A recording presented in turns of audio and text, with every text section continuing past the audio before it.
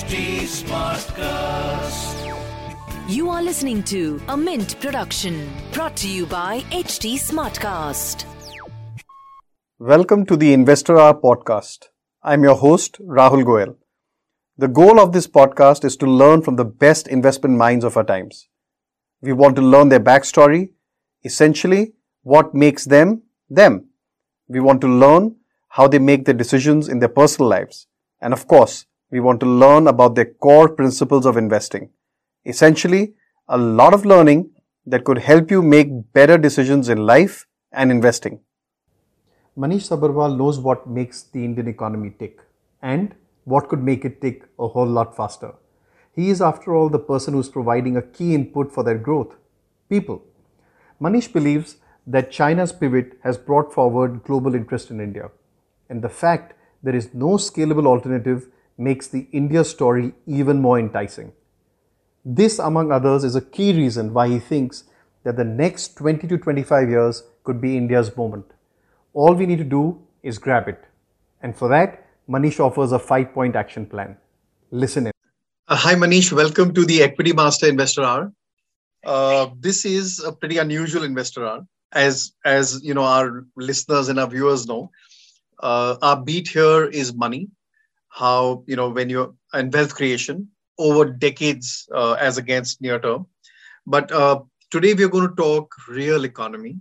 And I can almost bet there'll be no mention of the stock market maybe in our discussion, which I think will be a welcome relief. But at the same time, I think it is so essential for our listeners to get a good feel of India, where we are coming from and where we are going. And I'm talking decades, I'm talking centuries, I'm talking that kind of a pattern, because I think a typical listener, just for your information, and also those who are viewing and listening to us, our typical listener and viewer is over 35, 40 years of age, which is very odd in a country so young.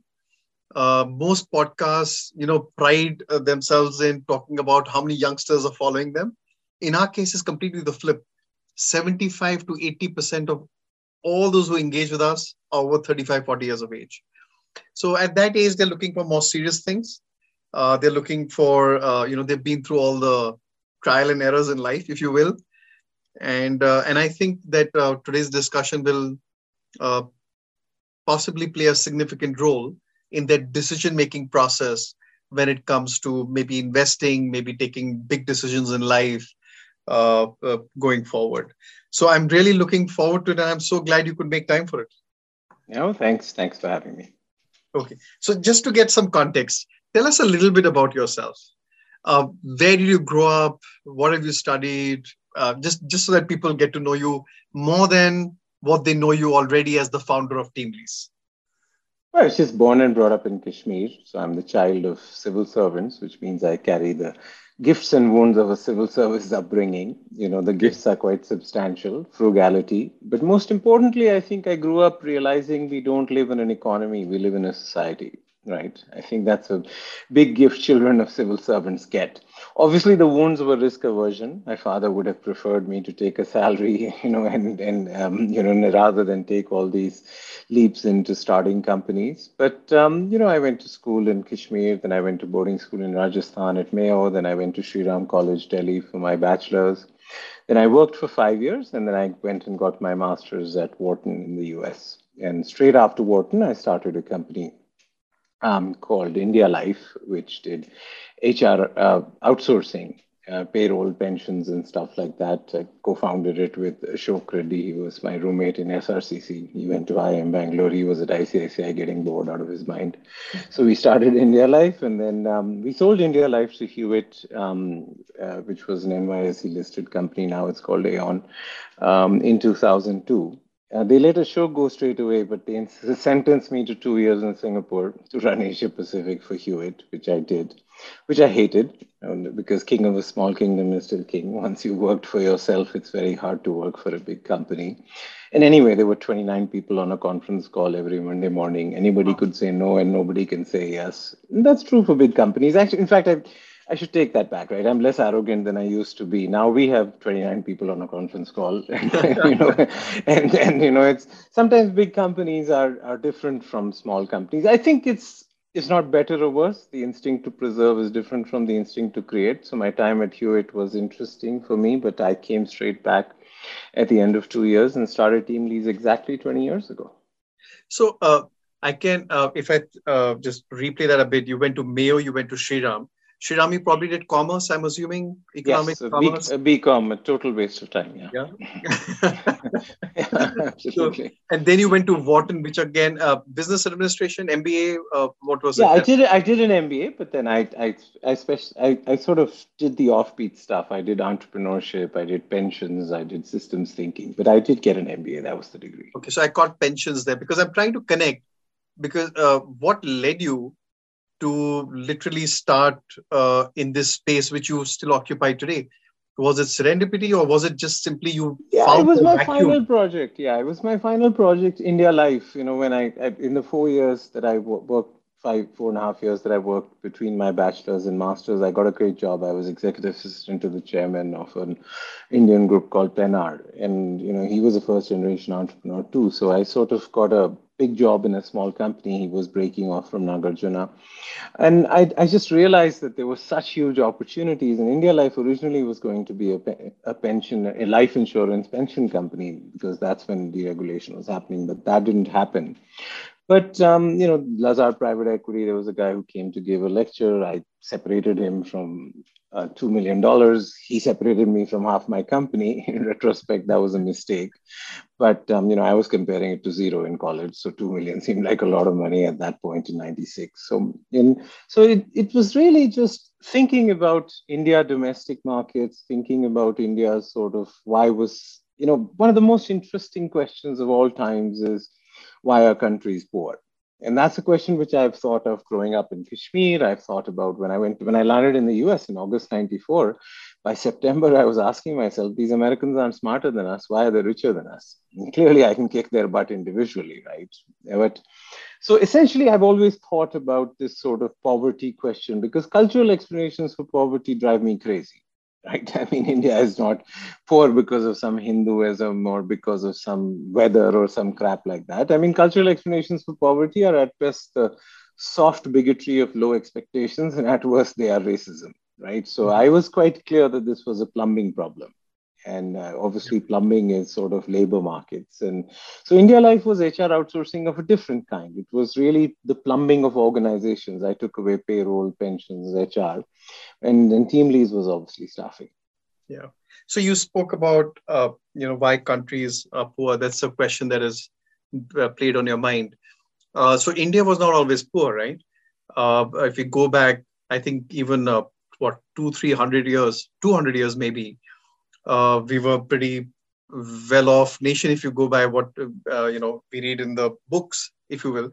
So since you've thought about this a lot, talk to us about what has transpired. I know it's a vast it's a question which can be which probably take an hour to answer, but I want you to talk to us about India. How has it panned out over centuries, and what has led to this moment where we are now, and then we can kind of look forward after that.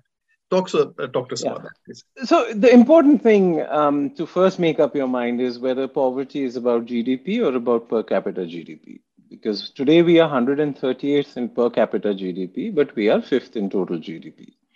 But COVID has reminded us that poor countries are countries who are poor in per capita GDP because that really decides your ability to respond to an emergency. So actually, it's a myth. 200 years ago, we were not rich. We were 40% of world GDP, India and China, because we were 40% of world population.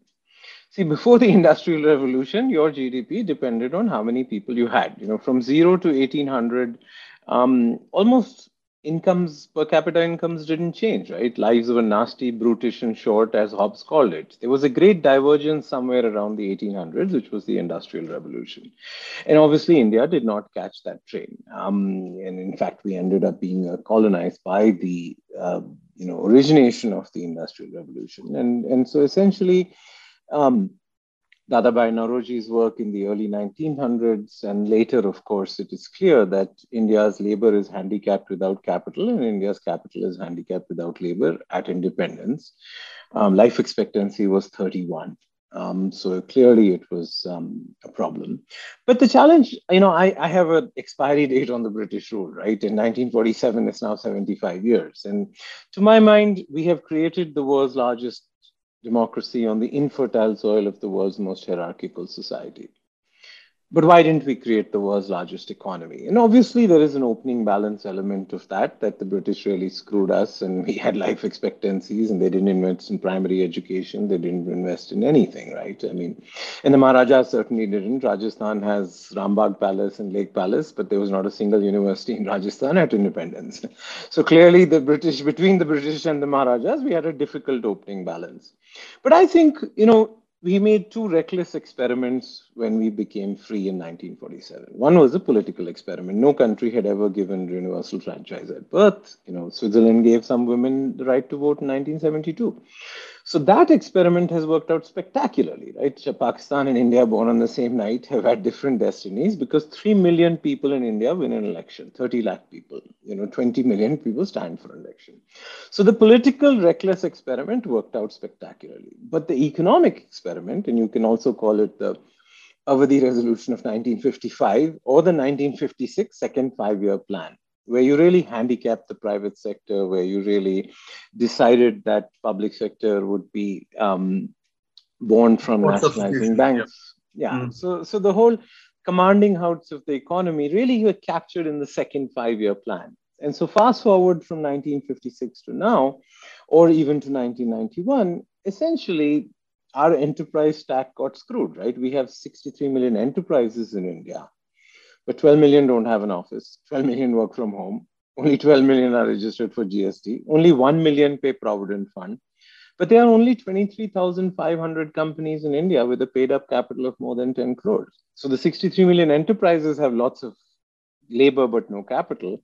And the 23,500 companies have lots of capital but no labor. So we've ended up with this bimodal distribution, which really impacts our productivity. So finally, poverty is about productivity, right? And India is poor because we have 5 levels of poor productivity. We have states, we have cities, we have sectors, we have firms, and we have skills. So states, it's clear, right? My parents live in UP, I live in Karnataka. Both have the same GDP. Karnataka has 1/4 the people. Cities, I mean, if everybody in India lived in Bangalore, India's GDP would be more than China, right? Bangalore's GDP is $11,000. India's GDP is $2,000. Sectors, agriculture, 42% of our labor force. It only generates 16% of GDP. IT is only 0.8% of labor force. It generates 8% of GDP. So which sector you work in really matters. Obviously, with skills you have. I mean, we get 2 lakh kids coming to us for a job every month. Kids with the same age, same qualifications, same look, we pay 4 times difference in salary based on the skills they have, based on soft skills, based on body odor, based on whether you cut your nails, whether you tuck your shirt in, whether you shave, and of course, whether you're good at selling, customer service, and logistics, which are the 3 fastest growing segments of India right now. So in the long view of history, I would say that we screwed ourselves by not thinking about productivity. And this is a debate which is not over, right? People think India has a jobs problem. We don't have a jobs problem. We have a wages problem. And wages are reflective of productivity at these 5 levels. So you can't, because they're not productive, you can't pay them. And because you don't pay them, they're poor. So it starts off with productivity. You're stuck in a low level equilibrium, right? As an entrepreneur, there are 2 kinds of companies you can start, a baby and a dwarf. A baby and a dwarf are both small, but the baby is going to grow and the dwarf is going to stay there. India is a nation of corporate dwarfs because we stuck in this low level equilibrium. And so you have to figure out a way, and people say it's a chicken and egg problem, which comes first, productivity or wages? Wages. I mean, if you don't have productivity, you can't pay wages. But if you don't have wages, you don't have productivity ever. I mean, the only way to solve a chicken and egg problem is to become vegetarian, right? Do something completely different, which is what we're trying right now.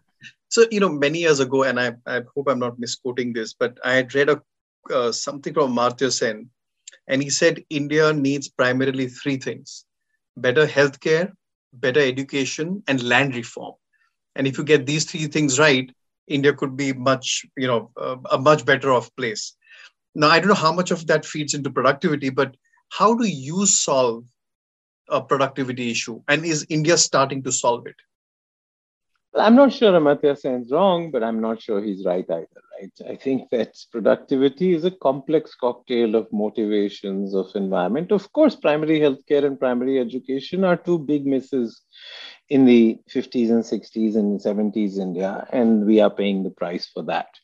But regulatory cholesterol is also an important part, right? We have 67,000 compliances, 21,000 ways to go to jail, 6,700 filings for employers. Now, people say, oh, well, this is just a thorn in the flesh. It's not a dagger in the heart. Well, for an individual, it is. But aggregate, it's a dagger in the heart. India is globally, our brand is of a difficult place to do business. Now, हमारी किस्मत है कि Xi Jinping is making India very attractive right now. But China factories, I mean, Apple would not have set up their factory for another 5 or 10 years if Xi Jinping wasn't doing what he's done. I mean, Xi Jinping has made a list of everything that Deng Xiaoping did right, and he's crossing it off. So I would say that Amartya Sen is right in some ways. And if you just have to look at India and China, right? India and China had the same per capita GDP in 1991. And now they are 5 times more than us. They have raised their per capita GDP 40 times in the last 80 times in the last 40 years. And so we just have to recognize that that was not culture. That was, they fixed their plumbing. So I think Amartya Sen's healthcare, education, land vector is right. But there's a lot more that China did, or America does, or Germany, or whichever country you envy's per capita income. Switzerland is $65,000, $70,000 per capita income. So I envy a lot of that. But I've just learned that these monoclonal or simplistic, you do three things and you suddenly become prosperous. As Einstein used to say, make things as simple as possible, not simpler. Yeah. Right? Yeah. So, talking a little bit more about this productivity issue, I don't know, is it across the economy, across sectors? Or, for example, and I want to talk about IT outsourcing over here, these new industries that have come up and which are globally competitive, are they the result of the productivity problem being solved, or are they the ones which are the trigger for solving the productivity issue? I think I still haven't figured out what matters more in love, luck or skill, right? I mean, I think that it is no economist would have predicted that last year India would have exported more software than Saudi Arabia did oil. I think that would not have been on any economist's horizon. So I think there were some choices. There was the IITs, there was the diaspora. India was hostile to talent, so many people left. The diaspora became very important for India's software and product industry. There was the English language. STPs versus SEZs, there was some good regulatory policy choices. It's a random experiment. STPs are the same thing. SEZ I got, but STP? Is what every software company which exports in this country is. So you had SEZs for manufacturing and you had STPs for software. Software technology parts. Okay, got software technology parts. And so it's just a randomized controlled trial of two policies of which one took off and one didn't, while actually people expected SEZs to take off faster because of China, right? And SEZs have been a complete failure while software. So I think obviously, software is an oasis of high productivity. As I mentioned, it's a rounding error in the labor market. It only employs 5 million out of the 500 million, 550 million labor force, but it's going to 10 million and it's 8% of GDP, right? So I think software is an example of where a democracy like India, which speaks English, where education is valued, has found a niche. But I don't think software is the solution to India's poverty. Software is a solution to India's soft power. But I think India's poverty will require us to raise the productivity of, the 500 other million people in the labor force. Yeah. So I'm asking this again, but and you said productivity is a function of many things. But are we on course to starting to address that, or we are still stuck in the past and we are letting things happen as they were happening before? No, no, not at all. I think 1991 was a very important leap for productivity. But there were three or four things missed in 1991. We missed education, we missed banking, and we missed corruption. Mhm. And corruption is really related to formalization and regulatory cholesterol, of which we've got started, made a lot of progress on formalization. I think regulatory cholesterol is on the agenda. But education was a really big miss, right? I mean, primary education was a blind spot for policymakers for 30, 40 years. And IITs were very interesting and useful because you could write a check and you could do a small numbers, but they didn't move the needle on the labor force. So finally, human capital is a driver of productivity, right? And we neglected human capital, both health and education, where Amartya Sen is right. But I think that NEP, which is the National Education, the New Education Policy 2020, really thinks hard about the 21st century education. See, we had, Gandhiji gave a wonderful speech in 1934 at Warda called Nai Talim, where he talked about experiential education. He talked about education for life. He talked about if you're telling a child to choose their subjects too early, that's like child marriage. I mean, it was very incisive and very interesting speech, but that did not find its place in the 1948 Radhakrishnan report, or the 1968 Kothari Committee report, or the 1986 National Education Policy. So I think finally in NEP 2020, we have a human capital roadmap for the next 10, 20 years, which builds on our current opening balance, breaks down the barriers between education and employability, between training and skills and education, thinks about school education. So I think among all national plans or policy or road direction of travels, NEP 2020 is a good human capital roadmap that we finally have. Nice, good.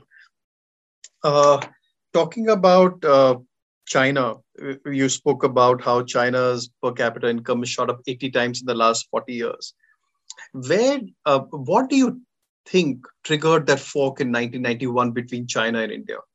What have they got? So they've got a lot of things right.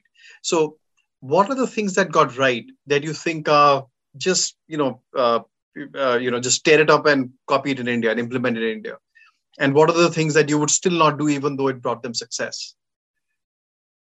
Oh, India can never be China, right? There are fixed costs of democracy, right? But I think the challenge we have in policy is most people think China was successful because of communism. China was successful because of leadership. Deng Xiaoping's wonderful biography by Ezra Vogel will show you this was the man who had obviously was part of the old regime, but he was honest with himself, right? See, the most dangerous lies are the lies we tell ourselves as people, as boards, as companies, and as countries. And Deng Xiaoping called out the lie of Mao. He called out the lie that, look, communism is not servicing the people the same way that socialism was not serving India, right? I mean, socialism is basically capitalism without bankruptcy and competition. Yep. So essentially, you take out bankruptcy and competition from capitalism, you have socialism. Well said. And so I think China was very well served in 1978 by Deng Xiaoping. He was a very lucky person, I must say, in three ways. He got a 30-year super cycle of global openness to trade. He got a 30-year super cycle of global growth. And he got a 30-year global deconstruction of manufacturing supply chains. So I think Deng Xiaoping in 2018 may not have been as successful as Deng Xiaoping in 1978, but Deng Xiaoping was, if you're right, 60, I mean, he was a very wise man, right? You cross the river by feeling the stones. I don't care if a cat is black or white, if it catches mice. We hide our strength and bide our time. If you're right 60% of the time, you're doing very well. So I would say that I would say China's biggest gift was this 4'9" person called Deng Xiaoping, right? History is a complicated debate between circumstances and people. But India in 1980s, and that was really the opportunity that Deng sees. If India had opened up, there was no reason we couldn't have become the factory to the world. So I think our hostility to private sector, our mentality of prohibited till permitted, our mentality, the steel frame became a steel cage in so many ways. And so if the I can just shudder to imagine what would have happened to India if our imagination had not been opened up by the software and the pharma sector, because we were just so inward looking. So I think China's just leadership allowed it to become the factory to the world. They did textbook economics. They opened up factor markets. They reduced regulatory cholesterol.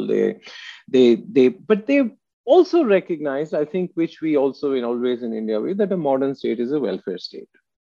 So they didn't finance the welfare state by borrowing; they financed it with taxes, and I think that's the way we should do it too.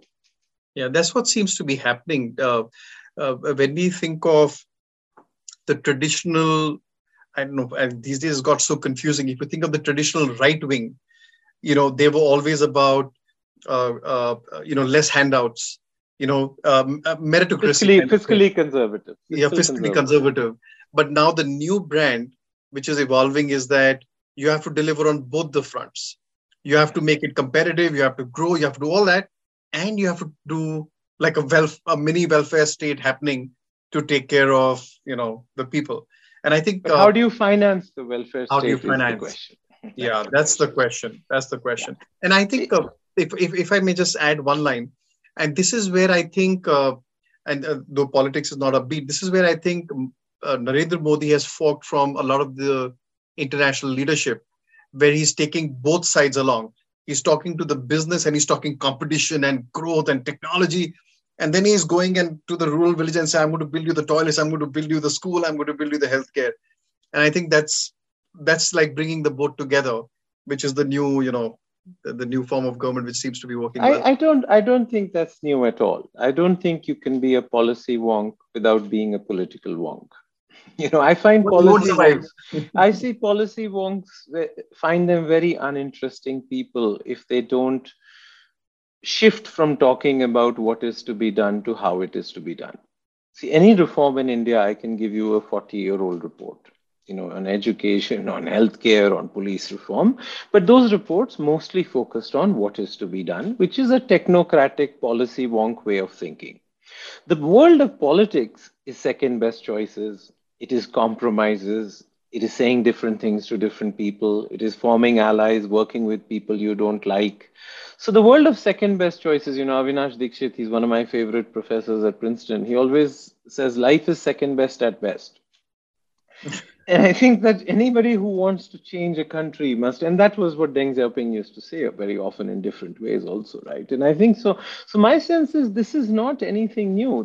The people who are successful are those who learn how to inhabit and be multilingual. They are they understand strategy, they understand operations, they understand poetry, they understand prose, and they recognize that monoclonal beings are actually are very risky in terms of just resilience also, right?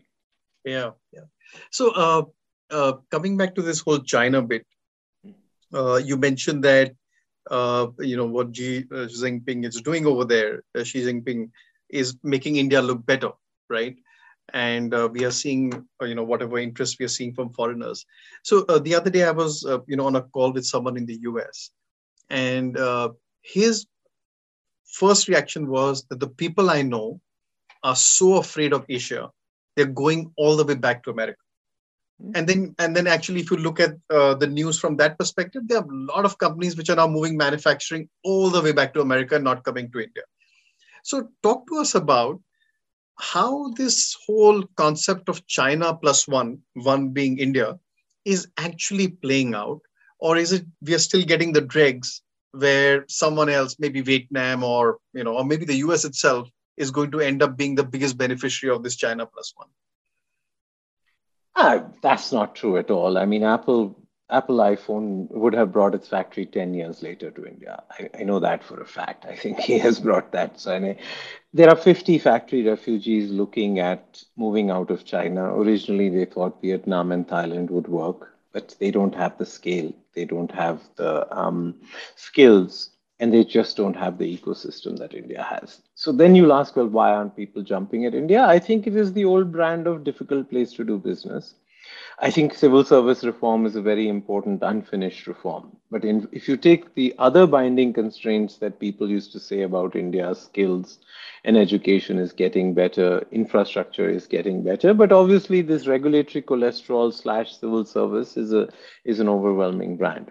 But I know of 10 global corporations who have had their board meetings in India in the last month. I can attest to about 20 sort of investment committees of large pension funds. So everybody is upgrading their presence. People who had distribution are moving to warehouse. People who have warehouse are moving to subsidiary. People who had subsidiary are moving to factory. So I think there's just this overall notion that India is one of the few places in the world with 20 years of growth ahead of us. Originally, and first phase of Make in India was Make for India. I mean, if you look at all this, FDI, it was concentrated in areas where domestic markets are getting to critical mass. But you must also remember that 50% of India's foreign direct investment since 1947 has come in the last 5 years. That's, most people sort of don't realize that 75 years of independence, the last 5 years are 50% of the total foreign direct investment that we have received. So there are various things going on. Obviously, compounding since 1991 of reforms has been happening. The world is aging. In Japan, the sale of adult diapers cross baby diapers.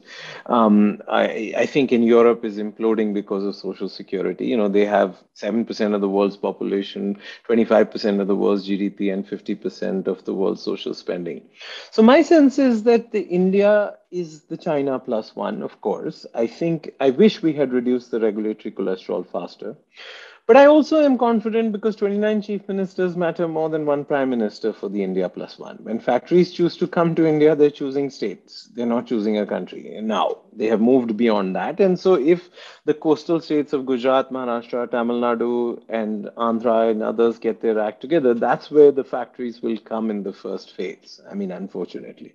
So I think that the China plus one is very real. I mean, see, there are switching costs in manufacturing which we had underestimated. I think supply chains have to shift with the factory. So the first phase will be assembly, second stage will be components, and third stage will be the entire supply chain.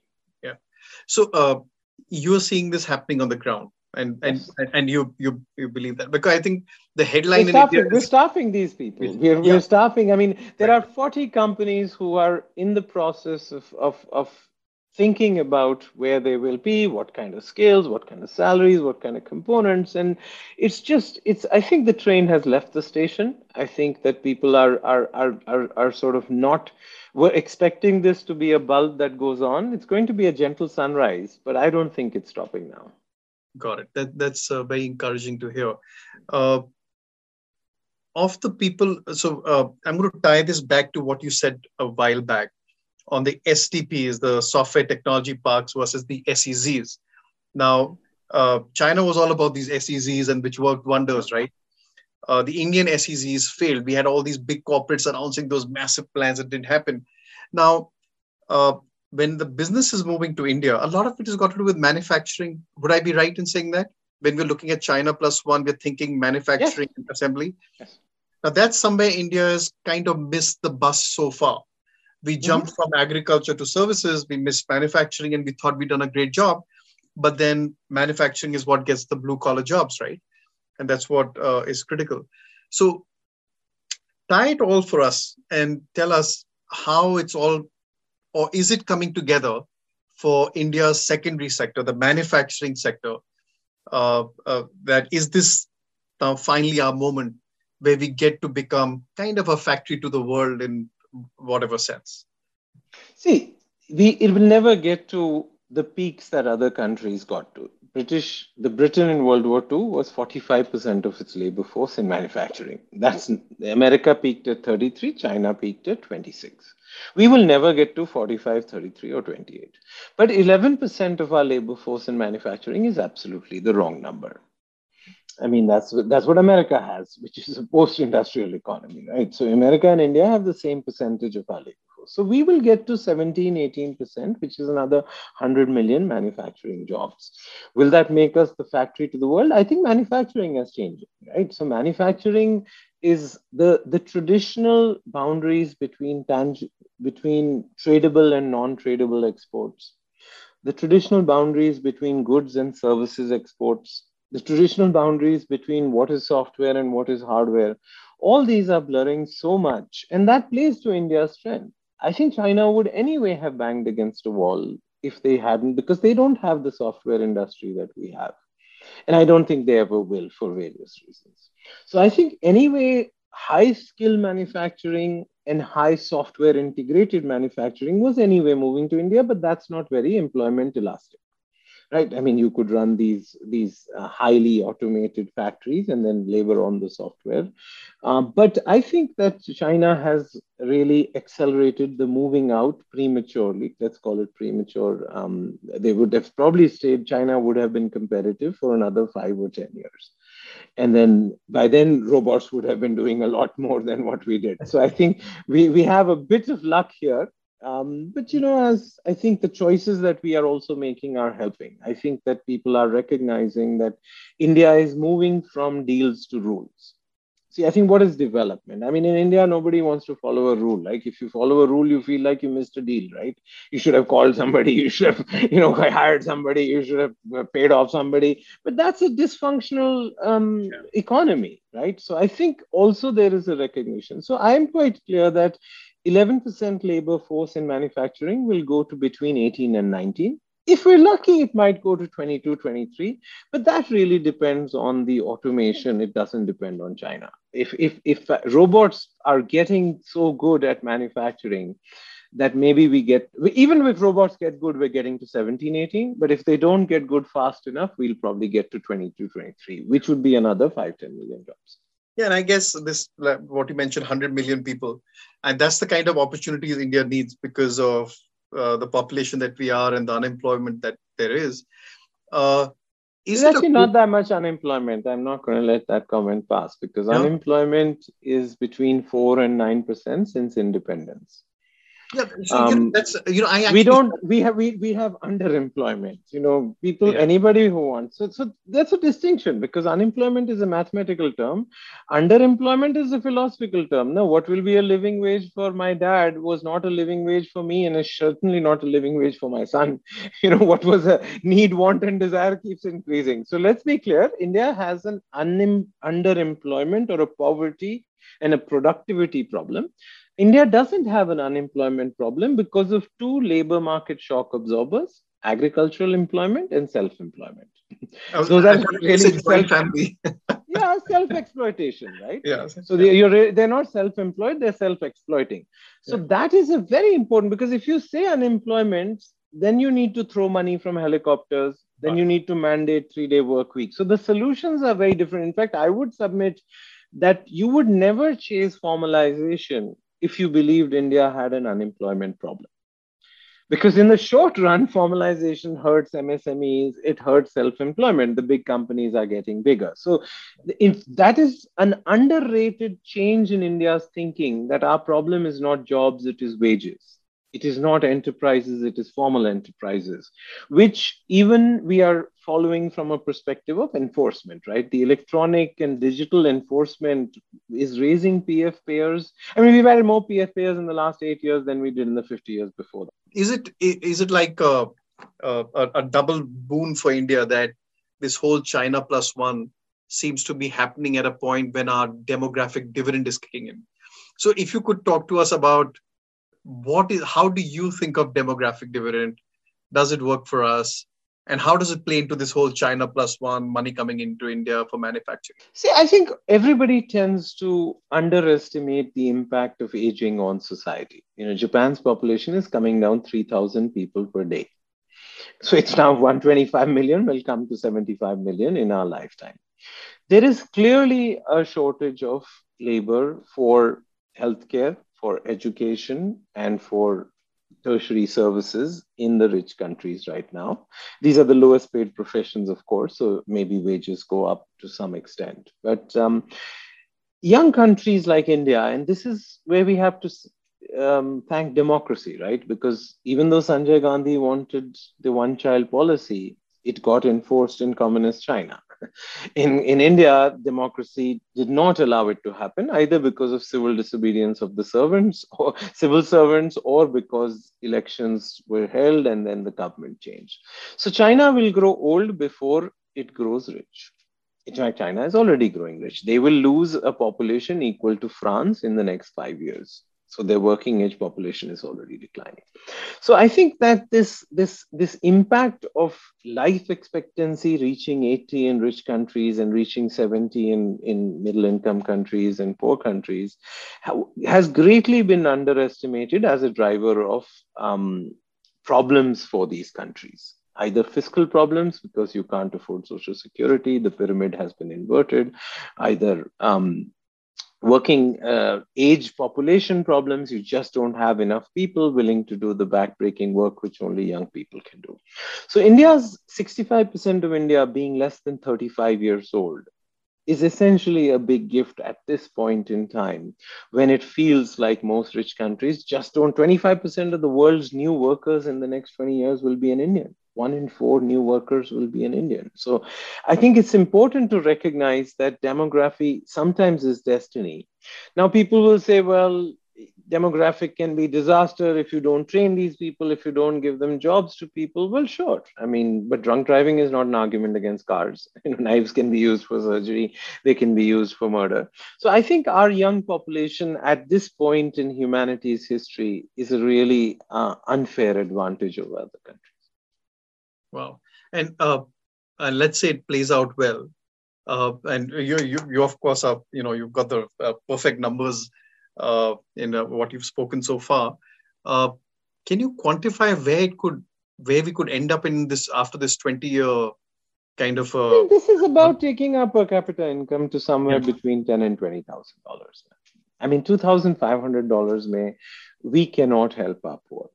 And we may even get to 5 trillion, but we need to get to, we should shift our policy frame from GDP total, whether 3 or 5 or 10 or 20, to per capita income of somewhere between $10,000 and $20,000. And I think 10 and 20 may be the new 30 or 40 because of technology. See, technology is deflating the cost of everything. So actually, in my mind, per capita incomes of 10 and 20 today are equal to per capita incomes of 30, 40 many years ago. Communication is cheap, food is cheap, transportation is cheap, clothes are cheap. Of course, energy has become expensive, but maybe we'll find a solution to that over time. So I think if we play our demographic dividend well, we will get to somewhere between $10,000 and $20,000 in per capita income, which is, somewhere between 7 and 8 times of where it is today. And I think we'll put poverty in the museum it belongs. I think if there should be any objective which every Indian should agree on, it is poverty, right? I mean, I memorized Pandit Nehru's Tryst with Destiny speech when I was a child, and we missed that tryst with destiny, right? There are 300 million people in India who will never read the newspaper that they deliver, or send their kids to the school that they build, or sit in the car that they clean. But this isn't a problem like cancer or climate change. This is a plumbing problem, right? I mean, it's not we have the solution to this, which is productivity. So I'd say that the next 25 years in India, at least in my mind, will be very different from the last 25. Nice. China plus one, right? We're talking China plus one again. Who's our main competitor for this? I know you mentioned that a lot of countries don't really have the potential to scale like what we have. And if we have 1 in 4 of all the new workers who are coming in, I don't know where the competition is, but in your conversations with all these companies that are trying to set up base in India, are they like saying, discussing with you, hey, we got a better deal there, or the prospects look better in Vietnam or wherever it is? I mean, of course, those countries are, mayors are like mayors in China, right? They were businessmen. They roll out. Our bureaucrats are on high horses, and they don't really view their job as attracting investment or creating jobs. But my sense is demographically, the only competitor to India is Africa. And obviously, Africa is not considered an investment destination for various reasons. But demographically, that's where the other workers in the world will be. And I don't think that's going to work out for Africa that well. So I think demographically, no choice. Technologically, I think we underestimate how much our soft power has gone up because of our software industry. I mean, everybody in manufacturing. See, there's no such thing as a digitization. There's no such thing as a technology company anymore. Every company is a technology company, right? The digitization super cycle means that digitization from 2030 has been brought forward by 10 years by COVID and maybe even faster. So the explosion of global development centers, in addition to third-party software, is complementing manufacturing the manufacturing attraction of India. So I would say that the China plus one is obviously dependent on only one thing for us, which is we have to get rid of this tag of being a difficult place to do business. I think infrastructure is fixing, human capital is getting fixed. But anyway, software only has 2.5 lakh out of our 15 lakh engineers. So it's not like you have to get all 15 lakh, right? I wish all 15 lakh engineers were, but software industry, the binding constraint is, 2.5 lakh freshers, which we are sort of producing at good levels of international quality. So I just say that this regulatory cholesterol, human capital is finally the biggest driver of prosperity. We have that. See, there's no shortage of land, labor, and capital in India. We don't have a shortage of land. You could give every Indian household half an acre and they would fit into Rajasthan and Haryana. We don't have a shortage of labor. 40% of our labor force is Vela. We don't have a shortage of capital. If we make ourselves worthy, $73 billion of private equity came last year. We were the second highest recipient of private equity in the world. Now, 20, 30 billion of that may be hype and froth, which was for the unicorns, but it's still a substantial amount of money. Or let's just go back to basics. 50% of foreign direct investment has come in the last 5 years. So if we make ourselves attractive, capital is not a binding constraint, labor is not a binding constraint. It is what economists call total factor productivity or the solo residual. How do land, labor, capital combine? Is entrepreneurship, it's innovation, it's technology. And traditionally in India, that was held back by regulatory cholesterol. It was held back by a mindset of prohibited till permitted. And all three of us need to take more risks and do more teamwork. Right? The government has an execution deficit, the private sector has a trust deficit, non-profits have a scale deficit. But if we want to really take up per capita income to $15,000, all three of us will need to take more risks and do more teamwork. I think we're on our way for that. Yeah. When in this regulatory cholesterol, which you say it's a brilliant phrase. I'll remember this. It's a great way to describe where we are on how it's improving or not. Is what has been happening, and I think if you listen to the budget speeches of the government, they're trying to get the people out of the way. So like this year, and I can share something personal, when I filed my income tax returns, I think the refund hit my account within 15 days. So they processed the whole thing and they could generate the refund in 15 days, the money. And I'm like, maybe there's an error, right? Maybe it's intimation the money will come. No, they finished all the processing in 15 days. And no more going to a Babu and meeting him and probably giving some speed money to process the refund, nothing like that. So I guess these are. It's not 6,700 IAS officers, right? It's 25 million civil servants. See, civil servants in India would be the 50th largest country by population, if you think about it. And in this one, as somebody born and brought up in Kashmir, I wish obviously Patel had won over Nehru in the Kashmir argument.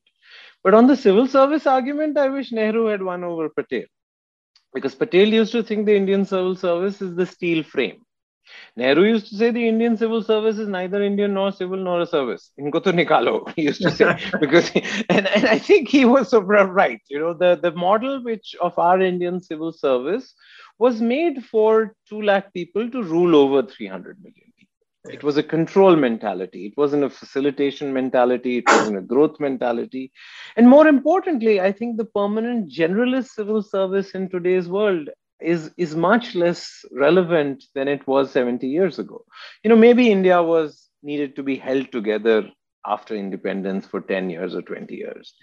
And we've done that. But now growing the economy is a much more specialized job, which needs domain knowledge, which needs compounding of knowledge, which hasn't happened always.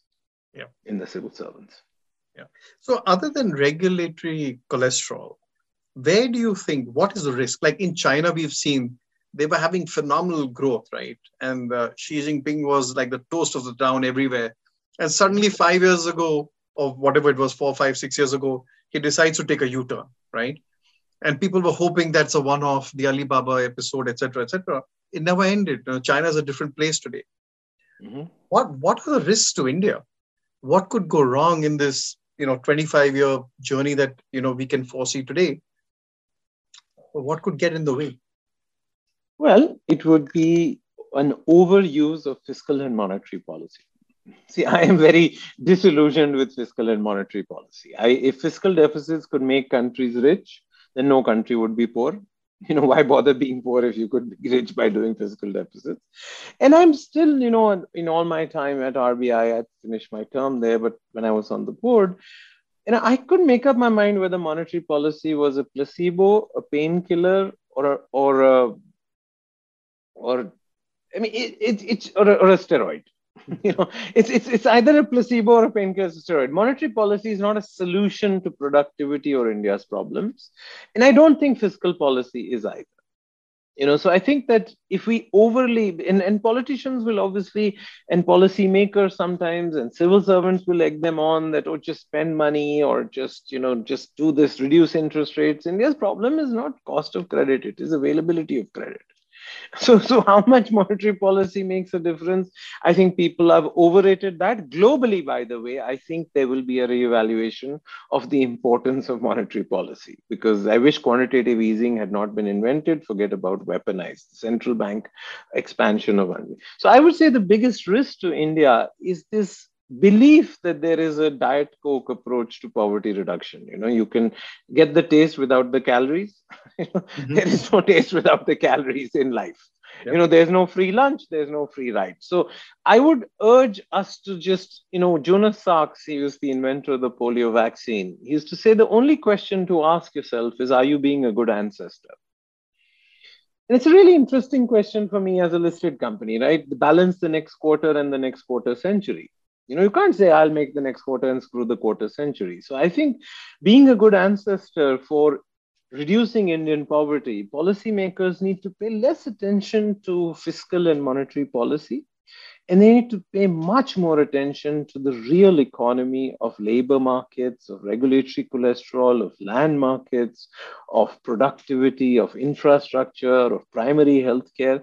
These are all not really, and they're quite boring, right? I mean, I remember a minister resigned because he was given education rather than power. I mean, it just seems to me like, well, clearly you're not interested in India's problems.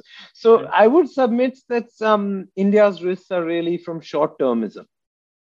Yeah. We have Eliud Kipchoge. He's one of my favorite marathoners. I'm the only human being who's run a marathon in less than 2 hours. He says that you run the first half of the marathon on your legs and the second half on your mind. See, that's true for careers. That's true for companies. But for countries, it's true. And India has run the first half of the marathon on our legs. It's time to run that second half of the marathon on our mind. And the world is conspiring to make our assets attractive. Our assets of culture, our assets of multilingualism, our assets of, we have 1.7 million engineers, 40 million graduates.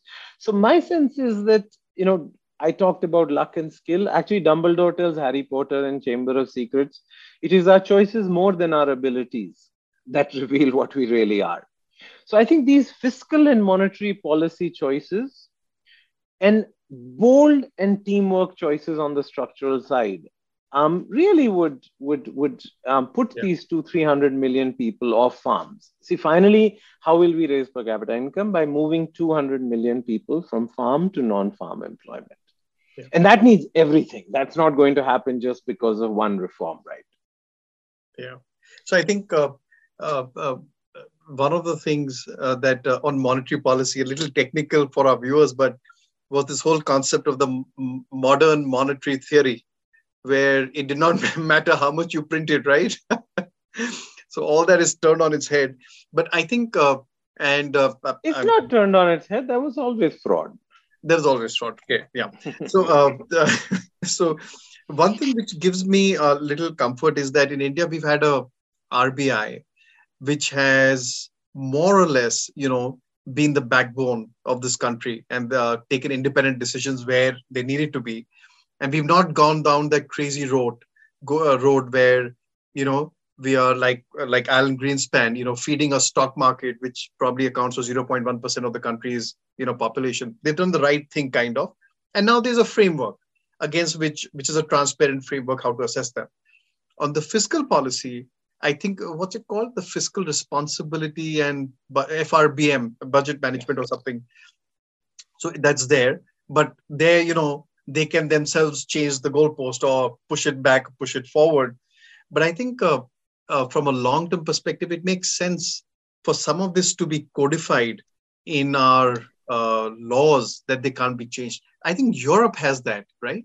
When you become part of the EU, you have to guarantee a certain level of deficit. You can't go beyond that unless there's a Yeah, but Italy and Greece are part of the EU. So, yeah, yeah, see, I yeah, think you yeah. can't you can't legislate future generations, right? How Then do you what's the point insulate of yourself? having elections? How do you insulate yourself from someone who comes and says, I'm going to go crazy? Like, I think India You is going can't through do. a phase where already, if, I turned on the TV at 9 o'clock the other day and I had to listen through that process, is there's already a debate about giving freebies versus being a little more rational because someone has to pay for the freebies.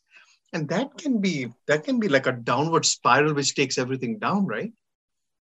So you have to Yeah, really, but you need to be a good ancestor. But being a good ancestor, I mean, see, freebies, if you're giving free K-12 education at quality, I wouldn't call it a freebie, no. yeah. That's an Mhm. investment. See, we all have in companies also, we sometimes distinguish between losses and investments, right? I mean, if you said you wouldn't have losses, then Tesla and Amazon would not exist. So I think we have to, I don't think you should try and legislate morality. I don't think you, beyond a point, you cannot legislate morality. I think being a good ancestor is choices that leaders make. I would trust the Indian system. I think, democracy in India seems to work. I think essentially we are fiscally conservative because we don't have huge amounts of savings at the bottom of the pyramid. And, instinctively and culturally, we tend to be a little more frugal. This can change. I mean, some politicians will obviously think differently about their roles. I grew up in Kashmir. There are two words for property, amanat and jagir. Jagir is yours. The Maharaja of Coach Bihar used to spend 50% of the treasury on Rolls Royce and Cartier. It was his Jagir. Obviously, he destroyed it. But amanat is something that is not yours. It is held in trust for the next generation. But in Kashmir, they have a twist on it. You have to hand it over in better condition than you received it. So I think that politicians who sort of think about the next generation rather than the next election will impose short-term pain for long-term gain, will not pander to the lowest common denominator. And those are the kind of leaders whom I think are remembered by history. Otherwise, it's fireflies and froth, right? As historians Brodel used to say. I mean, so my sense is every leader makes the bed they should sleep in. And I think there are a number of fiscally conservative politicians in India. Obviously, in a poor country like India, there are emergency situations where you need to help bhuka nanga pyasa. But I think those are becoming much less than they used to, Yeah, right? yeah. So if And the patient is in the ICU, you can't tell him to quit smoking or lose weight. But if you're in the ICU every day at somebody has to tell him to quit smoking, right? that's right. Yeah. Okay. Uh, you spoke of a 25-year perspective, right? And it's good for India, etc. This is a little micro question. So when you are dealing with various sectors, right? You're staffing Mhm. various sectors. Where are you seeing a runway for, like, where you can see 10, 20, 25 years that, this sector could really do well? I mean, I think that it is domestic consumption, right? We are so far from the productivity frontier and consumption numbers in so many areas, FMCG, FMCD. So as of now, India is not becoming the factory to the world. But that doesn't mean we're not going to have lots of economic growth, in my mind. So I think India's factory to the world is in the 5-10 year time frame, but next in the 10-15 year time frame. But in the short run, domestic consumption is holding up well. The non-tradable sector, which economists traditionally said non-tradable services are not something that can make a country rich, because you can't export services as well as you can export goods, which is now proven wrong by software. I mean, we'll export almost $200 billion of software. But my sense is that domestic consumption, as we have five transitions in India: farm to non-farm, rural to urban, subsistence self-employment to decent wage employment, informal to formal, and school to work, right? Because of demographics. I think these five transitions are driving domestic consumption of goods and services, and a lot in services. So the three fastest growing segments of India's job market are not by industry in my mind, they are by function, are sales, customer service, and logistics. Okay. Okay. Logistics. Okay. Uh, when so actually you've touched upon this, but I'll still ask you this question. Elon Musk, in a recent interview, someone asked him about population, and he said the biggest risk to the world is not overpopulation, is actually underpopulation. I think that's almost not verbatim, but something like that he said. And in at least in India, all of us grow up being taught how terrible overpopulation is. So that comes as a jarring statement. But when you think about it, and even if I refer to what you just said about Japan and all these countries, so how do you think about underpopulation? Is it a risk? Is it happening from a global perspective? And talk to us a little bit more about that. And when does India start going through that phase, and what really happens then? I mean, more people will die in Karnataka in the next 10 years than be born. Kerala is already at the demographics of Italy. So please be careful. And India is many continents, right? UP, Bihar, Jharkhand, I mean, 50% of population growth will be in 5 states in North and East India, and only 15% of GDP growth. Only 5% of population growth will be in the South and West of India in the next 25 years. So we may end up with a Chinese New Year. Chinese New Year is a 4-day weekend where 150 million people buy a train ticket to go home for Chinese New Year. We don't have that on Chhat, Diwali, Eid, or Christmas. But you started seeing it now in Kerala on Chhat, right? Because Kerala is now 9% Bihari, right? They send 10% to the Middle East, so they brought 9% from Bihar. So you start seeing Chhat as a holiday. So I think this messing around with demographics is a real problem, right? In the 1970s, there was a racist Stanford professor called Paul Ehrlich who wrote a book called The Population Bomb, who said the world is going to explode because of its population. And the solution is we must have a big famine and let Indians starve.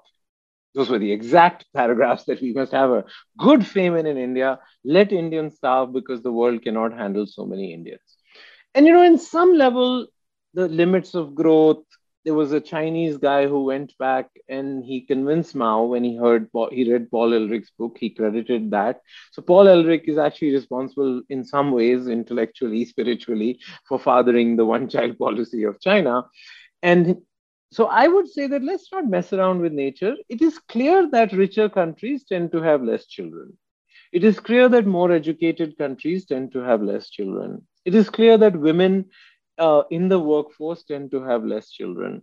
So let's not try and mess around with this from some policy perspective, because you will end up in a place where naturally, as you get richer, educated, and women enter the labor force, population is going to come down. And places like Singapore, the bribe is not working, right? I mean, they are trying to bribe people to have children and it's not working. In Japan, they're trying to bribe people to have children and it's not working. So I would say no, population is not a problem as long as we sort out our plumbing issues. Okay. In fact, I was reading somewhere that there's this Eastern European country, I think is it the Slovakia or the other one, where they said if you have the third child, no income tax for you. Yeah, in Slovakia. Yeah. Slovakia there. So that is, I guess people are coming up with innovative solutions. So I got two more questions. Wolves and forests are coming back in parts of Germany. I mean, it's really it's hard for us to imagine how fast the population in Europe is declining, and we must look ahead. Yeah. In our case, the cycle turns around mid-century, right? When we could face this issue. Yes, about late. I mean, if these things are approximate, so somewhere between 45, 55. 45, 30, 55 45. is we turn. Okay. So that's far out. We don't have to worry too much about that. Uh, okay. Let's say, you bump into Mr. Modi Mhm. and he says, "Hey Manish, you've studied all this, you get all this well. Just tell me five things I should do to make India more productive and less poor." So I knew you answered it, but I just want to sort of kind of Yeah. recap. What are the five things you'd tell Mr. Modi? It would be urbanization, formalization, financialization, industrialization, and human capital. Urbanization, we need more cities. We only have 52 cities with more than a million people. China has Create more cities or 375. have the smaller We, towns become into cities. yes, don't define urbanization as shoving more people into Delhi, Bombay, Bangalore. So urbanization would be key. We have 6 lakh villages. 2 lakh of those villages have less than 200 people. You can't take jobs to people. You have to take people to jobs. But let's not shove everybody into Delhi, Bombay, Bangalore. So urbanization would be one. Formalization. You have to reduce the regulatory cholesterol and you have to do civil service reform because India is informal because of the civil service now. Now that is the main question. Financialization, our credit to GDP ratio is stuck at 50%. It should be 100%. So China's 300% is the wrong number, but credit to GDP should go to 100. Industrialization, the only way to help farmers is to have less farmers. The only way to have less farmers is to have more factories in the short run. And so industrialization of our labor force is again a child of infrastructure, regulatory cholesterol, and human capital. And that's my fifth point, which is really NEP. I think of all the five, the most important is human capital, is fixing government schools. Only 45% of our kids left in government schools. It's the most embarrassing number about India. Only 5% of kids in Japan go to private school. Only 10% of kids in UK go to private school. Only 15% of kids in US go to private school. And primary education is something that should be free in this country and at quality, but we haven't fixed it. So skills should be fixed. College should be fixed. I mean, my favorite Hindi poet is a guy called Ramdhari Singh Dinkar. He says, "Shama Shobhati us bhujang ko jiske paas garal ho." Only snakes with venom can be kind, benevolent, and generous. Toothless, venomless snakes can't. And India was toothless and venomless when we didn't invest in our human capital for 70 years. We had IITs, but they led to a diaspora. IITs didn't. And so primary education, college education, skill education is probably the most important way we can be a good ancestor anyway. Nice. My last question. You mentioned you have a son in our Yes. conversation.